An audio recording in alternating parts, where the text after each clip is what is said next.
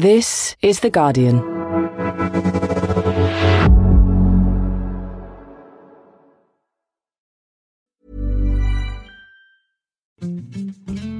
Hallo, hier ist Clark. Sicher gibt es Dinge, bei denen du dich trotz einer Riesenauswahl super auskennst. Vielleicht sind es Automodelle oder Joghurtalternativen. Und wie sieht es mit Versicherungen aus? Kein Problem. Mit Clark hast du auch da den Plan. Denn Clark vergleicht die Angebote von über 160 Versicherern für dich und empfiehlt dir die zu dir passen. Die Übersicht über alle deine Versicherungsverträge behältst du mit der kostenlosen Clark-App. Ganz ohne Papierkram.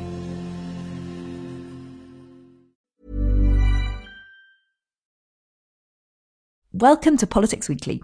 I'm Jessica Elgot, Chief Political Correspondent for The Guardian, and this is our Christmas special.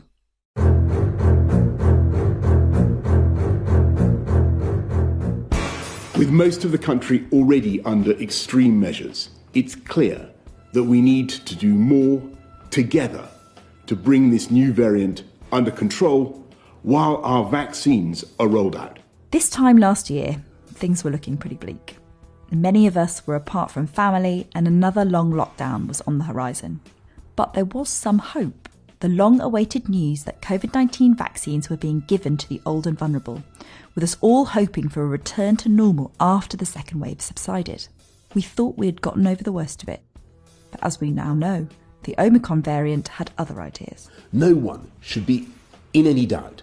There is a tidal wave of Omicron coming. But could the latest twist in the pandemic bring about the end of Boris Johnson? All the while, scandals were rampant through the halls of Parliament, with sleaze. Mr Patterson announced he would leave Parliament and the cruel world of politics at once. Affairs. I've been to see the Prime Minister to resign as Secretary of State for Health and Social Care. Party leadership tussles. I think sacking Andrew Rayner, for instance, is not a unifying thing to do. And culminating in multiple revelations about lockdown parties at Number 10. Those were people at work talking about work. It was the Guardian scoop keeping the Prime Minister's feet to the fire this week, a photo showing him and his staff in the Downing Street garden having drinks and food in May 2020. You can think of how hard they're working, and under the various pressures of the week, they would sometimes have a drink. As government ministers tout questionable excuses and Johnson tries to regain control of the situation, as well as salvage any trust from the public, it had us all questioning what could possibly be in store for UK politics next year. To try and get a sense of this, I spoke to The Guardian's political editor Heather Stewart and Guardian columnist Rafael Behr. Heather, let's start with you. No one can know for sure, I suppose, but I have a feeling that Boris Johnson didn't ask Santa to end the year like this, did he? Definitely not. And it's a combination, isn't it, of the self-inflicted and the sort of act of God. You know, we've got this new wave of the virus coming, this new variant, the Omicron variant that's, you know, absolutely crashing over the UK just at a time when people were sort of desperate to feel as though they were, you know, they'd done their bit and had their jabs and they were clear of it. So that's left him in a sort of horrendous situations, caught between scientific advice and his sort of fractious lockdown skeptic backbenchers. But he's also coming off the back of a whole series of sort of self-inflicted disasters, isn't he? So there was the Owen Patterson affair where the Prime Minister sort of weighed in behind this, I think we're allowed to say dodgy, ex-MP who's now had to stand down for paid lobbying. So I wouldn't hesitate to do it again tomorrow. Absolutely no question. His MPs will all march through the lobbies to support Owen Patterson, and then, you know, the next day the scandal was so great that Boris Johnson sort of dropped him like a stone, and that was really the beginning of a really difficult period for him, where he's just seen one disaster after another, including, of course, this string of stories about lockdown busting parties in Downing Street last year. A photograph of the gathering, which Number 10 says was a work meeting, has been published in today's Guardian newspaper.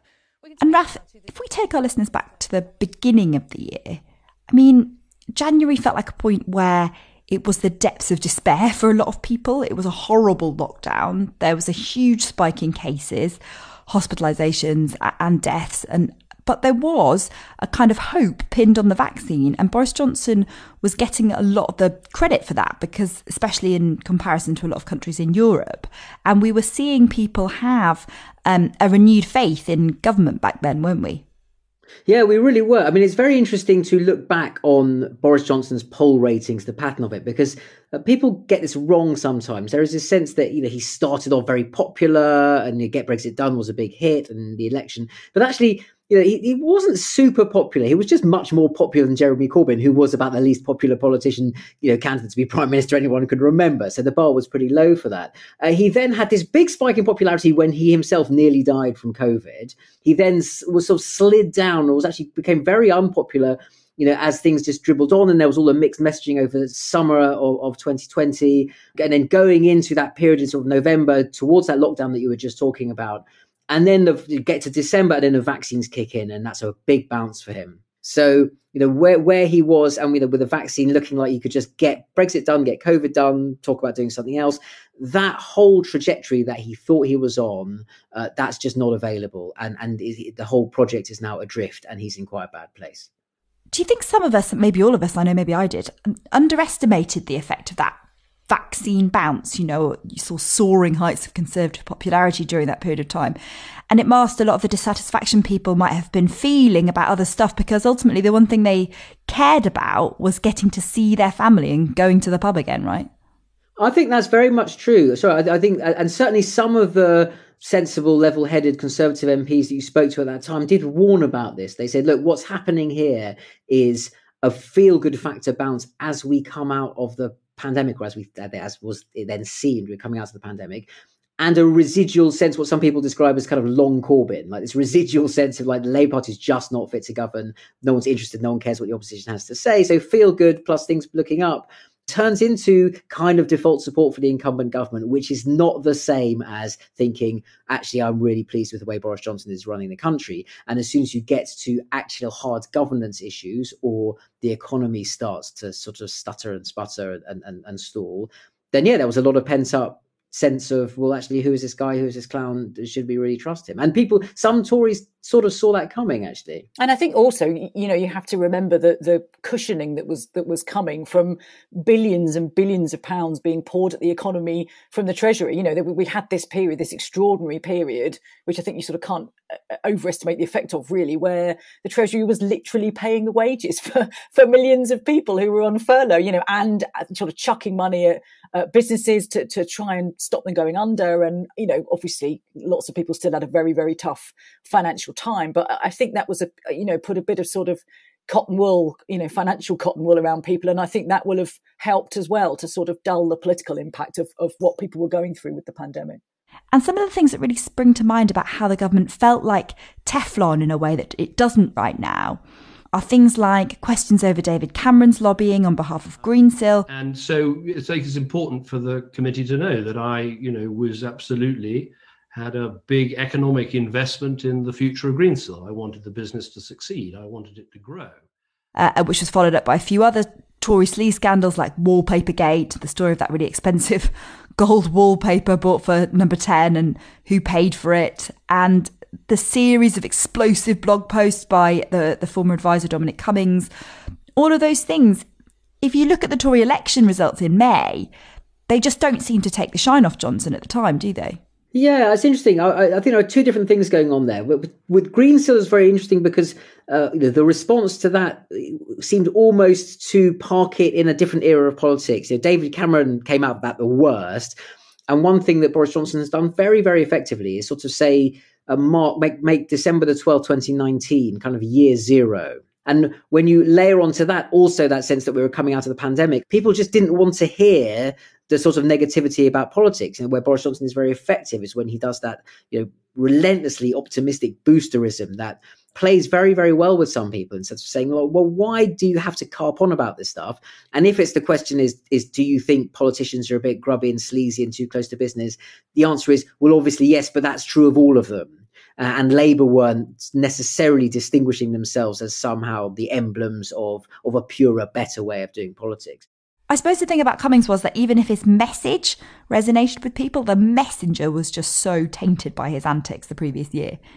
Yeah, there's one thing the public remember about Dominic Cummings, and it was, all of us sort of collectively as a nation watching that extraordinary Downing Street Rose Garden press conference where he gave this sort of rambling explanation of why he'd had to drive across the, hundreds of miles across the country when the rest of us were staying at home. We agreed that we should go for a short drive to see if I could drive safely.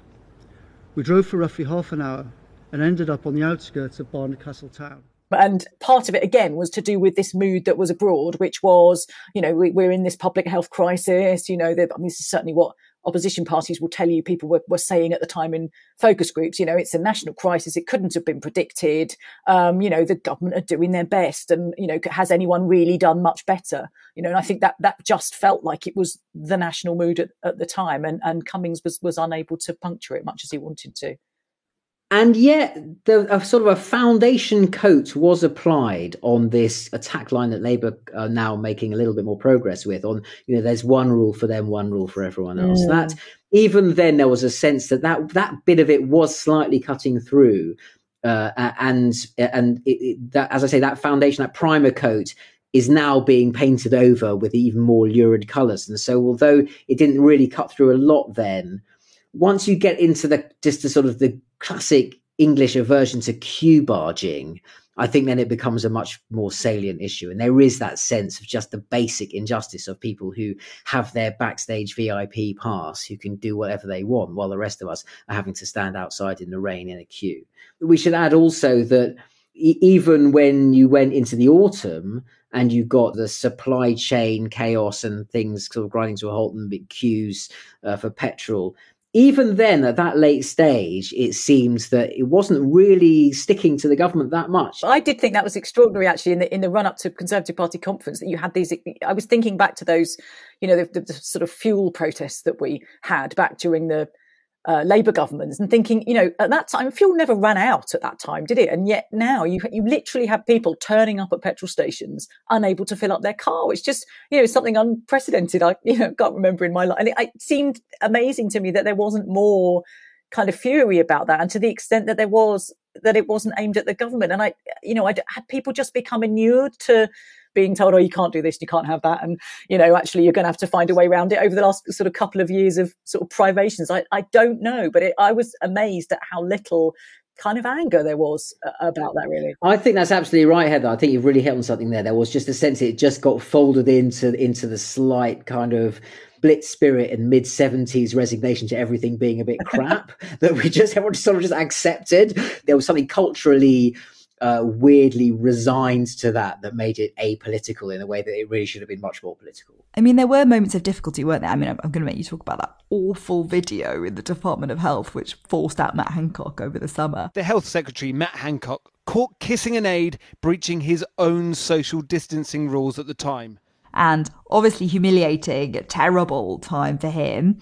But there were some conveniences for Johnson out of that, because he could move a health secretary who was much more cautious on the pandemic. Yeah, definitely. And I mean, Cummings said he'd repeatedly urged the Prime Minister to sack Matt Hancock, who's obviously very much not a fan, but he also made very clear that, the Prime Minister himself had a lot of doubts about Hancock's performance at various points over things like PPE procurement and so on. But yeah, as you say, Hancock was very much in a different place to the Prime Minister on restrictions and on daily life. And he was often seen as the person in the room who was urging caution. And yes, that's in a sense, that's the health secretary's job. They're there to be the voice of sort of public health around the table. But I think that was also his sort of instinct and his approach. And so it did feel certainly for a while that when Hancock was replaced with Sajid Javid, that Javid is in a very different place. And you definitely felt for a while that those conversations, the whole language around the pandemic and how we were handling it was shifted for a bit. So yeah, I'm sure that was useful to have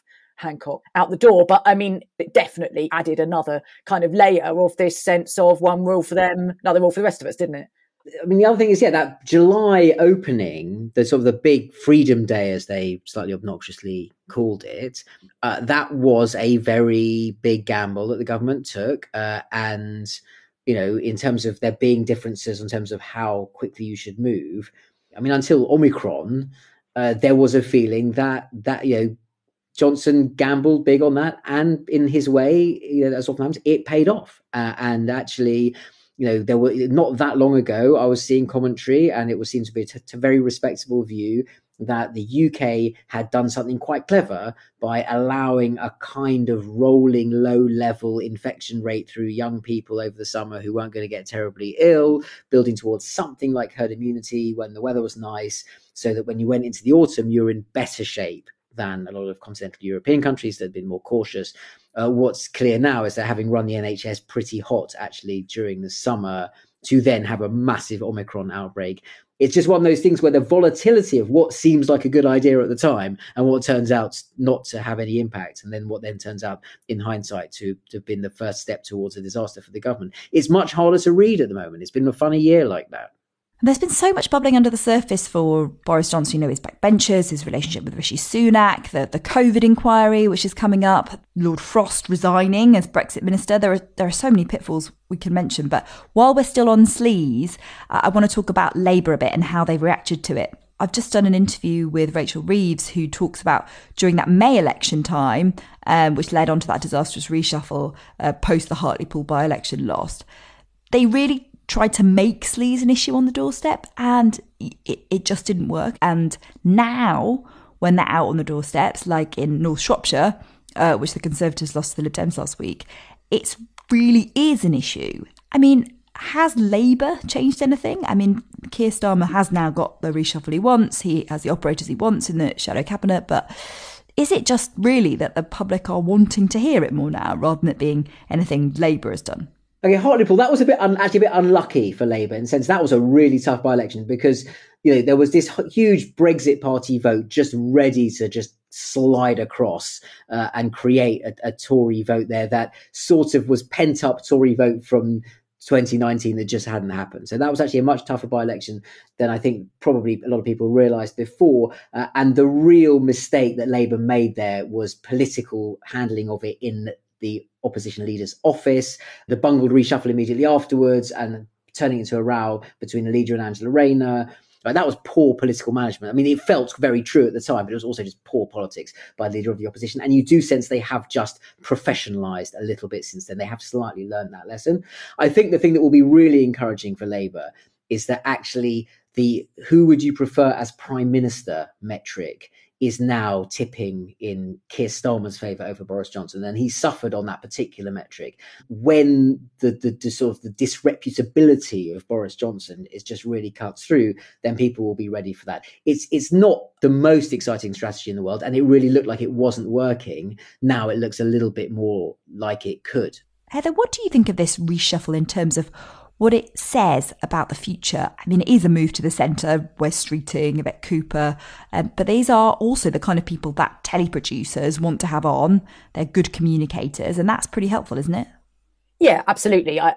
They spent a lot of time in the early months of Keir Starmer's leadership, which is a very difficult period anyway, of course, because we were in the pandemic, but they spent a lot of time putting him forward. They felt the public didn't know who he was. And he did almost all the comms for quite a while. He was the one figure that people recognised. And he appointed people around him who, some people said he didn't like tall poppies very much, or he didn't want to be challenged too much or whatever, but he had figures who were sort of very well respected and clearly very clever, sort of Annalisa Dodds and the Nick Thomas Symonds figures who were beloved of the party, but not terribly well known by the public and weren't really able to establish a great sort of media profile. Well, he's now, swept all of that away, and Starmer sees himself as not being a sort of particularly factional politician, and doesn't really hates the idea of being forced to put himself on a spectrum, I think, or anywhere on a political spectrum. Is not someone who's sort of come to politics as a career late, as it were, and so doesn't want to see it to be seen as a sort of factional move to the left or the right or the centre. But most people in the parliamentary party did see it as a move to the centre. But also, I think in Starmer's mind, yes, it's very much a move towards a look at these guys. We could be in government, couldn't we? There might be a correlation there, ultimately, that if you want people who look like they could be serious in government, you probably want people who can take a slightly more pragmatic approach to some of the issues of the day, just be a little bit less ideological in a way that might take them away from the base of the party. That's obviously is almost by definition a move to the centre. Now, there's a perfectly respectable left argument that goes the centre's finished and liberals are a busted flush and you should basically be as left radical as you can because that's what history demands of you. But at the moment, certainly the centrists seem to be, it's working in exactly the way I think Heather just described, in terms of just coming across as people who say, you know what, this lot, the Tories, they can't govern and we could. I'm still not necessarily clear on what their message is and what their picture is of what Britain ought to look like post-pandemic, and what would Keir Starmer's Britain look like. I still don't really feel like we have an answer to that question, and I'm part of the reason that we're all sort of doing the Kremlinology of looking at the reshuffle and what does it mean, was because it's exactly that, for that reason, I think, because we don't really have a clear vision of where this Labour Party is going in terms of the kind of country it wants to create. And so, of course, you end up looking at all those different characters and their views and their pronouncements and wondering, what it means. One of the things that's developed over the course of the last year that's interesting is that Wes Streeting is able to stand there at the dispatch box against Sajid Javid and say, Labour will vote with the government on these restrictions because we're a strong, united party acting in the national interests. I mean, a united party, who would have thought that a few months ago? But against the Tory party, that's quite a clever position for Labour to be in now, isn't it? Because there are deep divisions in the Tory party. How bad do you think Johnson's situation is with his backbenchers?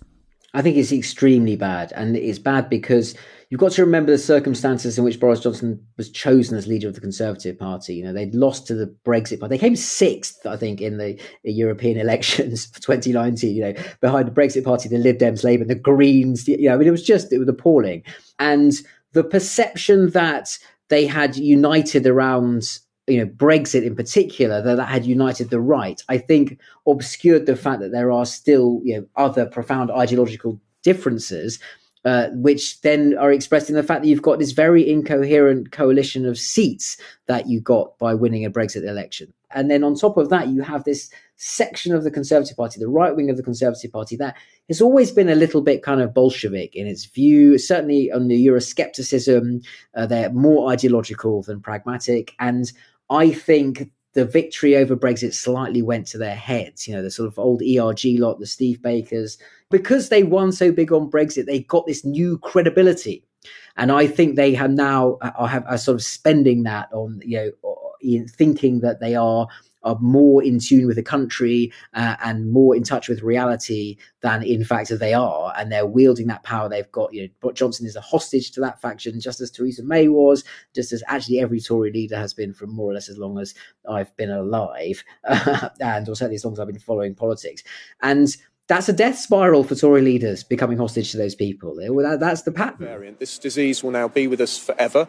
There will be new variants. The vaccine continues to give a high degree of protection against serious illness and death. And I'm afraid we just do now need to get on with our lives.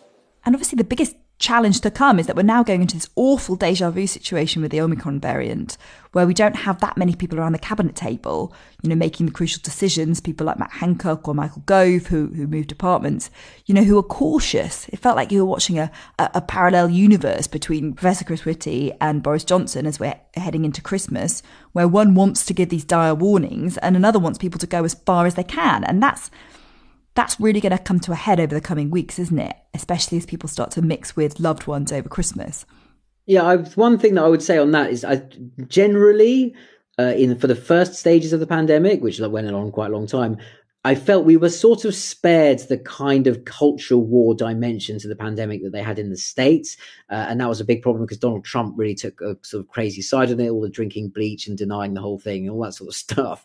And actually, in fairness to Boris Johnson, he did sort of defer to the science when he didn't have any other options. He didn't go down that route. And you feel now that something more like that, with all the fatigue and where a lot of the Conservative MPs are, something a bit more ugly like that is coming down the track at us. I'm afraid. I hope that's not the case, but that sort of feels we're going to get more of that than we've had so far. Yeah, and we had that extraordinary rebellion, of course, where you had 100 Conservative MPs voting against what really, fairly modest measures, vaccine passports. So they're really willing to assert themselves, then I think Johnson is going to find himself trapped between them and his scientific advisors. Yeah, just very quick one. 38 Tory MPs voted against masks indoors. Right, those are the hardcore. Those people. That's getting onto kind of weird denialism zone. That just put a mask on, people. Seriously. And one of the things that a lot of people have observed is that if we do come to a leadership challenge against Johnson, which doesn't seem outside the realms of possibility, is that whoever wins that challenge will have to cater to that constituency now, right? In the same way that at the last leadership election, the contenders had to cater to that hard Brexit constituency in the Tory party, meaning that, that is the shape of the next leadership race, isn't it? That's an excellent point, yeah, exactly. You remember how everyone trips over themselves to be even more, no deal would be fine than Boris Johnson. Dominic Raab being the classic example, like outflanking Boris Johnson on hard Brexitism. The equivalent of that contest, that actually makes my blood run cold, to be quite honest, where that could take them. Who knows, right? But it's hard to see Sunak and Truss, who look like the most likely candidates, being able to hold together the quite complicated electoral coalition that Johnson held together to win in 2019, right? He had Brexit on his side, sort of holding together very, very different kinds of Tory voters. He had Jeremy Corbyn, people who potentially didn't want to vote Labour or even Lib Dem because they didn't want to let Jeremy Corbyn into Downing Street. Well, he won't have either of those factors, and you potentially won't have Boris Johnson, who had quite a draw in some of those red wall seats. So you do wonder. I think Labour would feel quite enthused in some ways by the idea of a Truss or a Sunak, and whether they would be able to sort of stitch together the different voter groups that Boris Johnson managed to reach. It'll be someone weird we won't have thought of. It'll be like Oliver Dowden or someone like that. He always is. It's never the person you think it is it's true.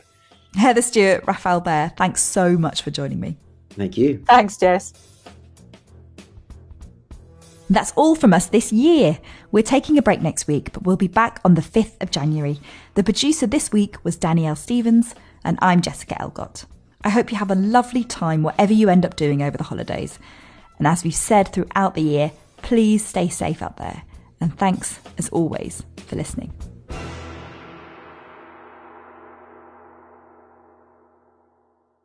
This is The Guardian.